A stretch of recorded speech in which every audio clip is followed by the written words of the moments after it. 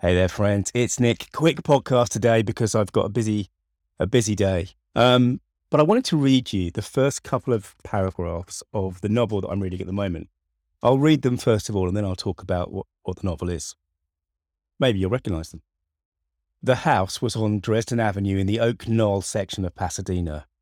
A big, solid, cool-looking house with burgundy brick walls, a terracotta tile roof, and a white stone trim. The front windows were leaded downstairs. Upstairs windows were of the cottage type and had a lot of Rococo imitation stonework trimming around them.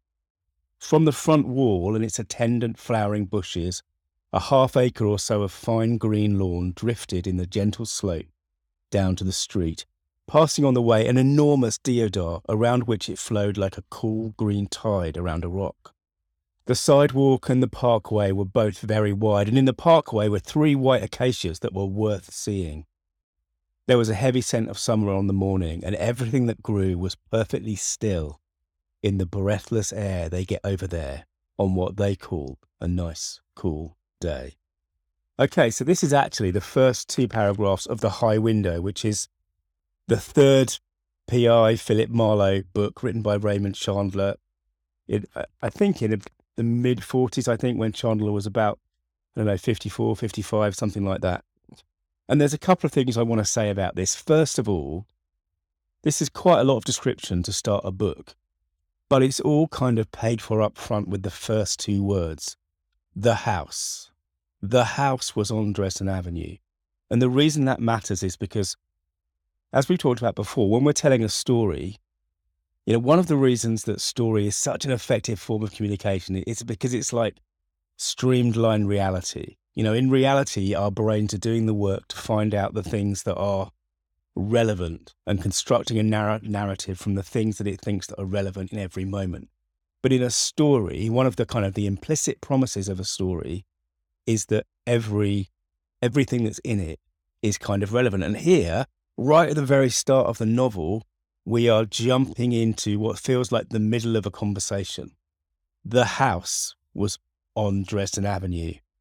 We already know that the house is going to be important in this story. And of course, because we all also know that this is Marlowe, the private investigator, narrating to us, we know that when he talks about the half acre of fine green lawn, or the enormous deodar, which I actually had to look up. I haven't heard that word before, but it's a big tree like a cedar or something, I think, or a conifer. So we have a big tree which the lawn, passes and flows around like a cool green tide around a rock. And we can see that kind of image. And what Chandler is doing with this, it's really not just describing the house. He's describing the people that live inside the house. And Marlowe, of course, is about to knock on the door because there's someone on the other side of that door who wants to offer him a job. And this is, if you like, this is the setup, right? This is the setup for the whole story. And what we're getting is something where the description is very straight. There's no metaphors in here, really, apart from the cool green tide around a rock.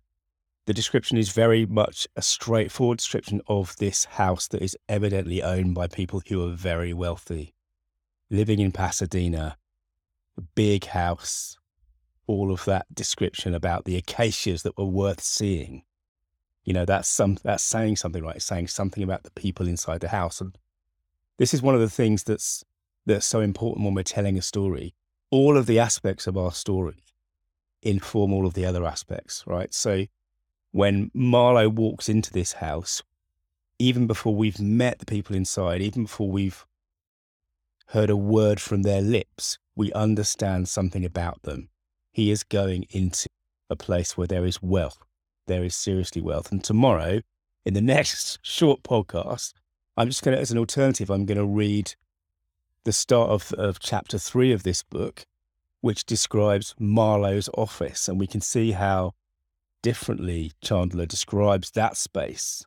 And we draw some conclusions, right? Because in a story, what we're saying, the implicit promise is that everything we say is relevant. And it's one of the reasons why, I might just have said this, but it's one of the reasons why so much business communication sucks, right? It's because so much of it is not contributing to the actual narrative.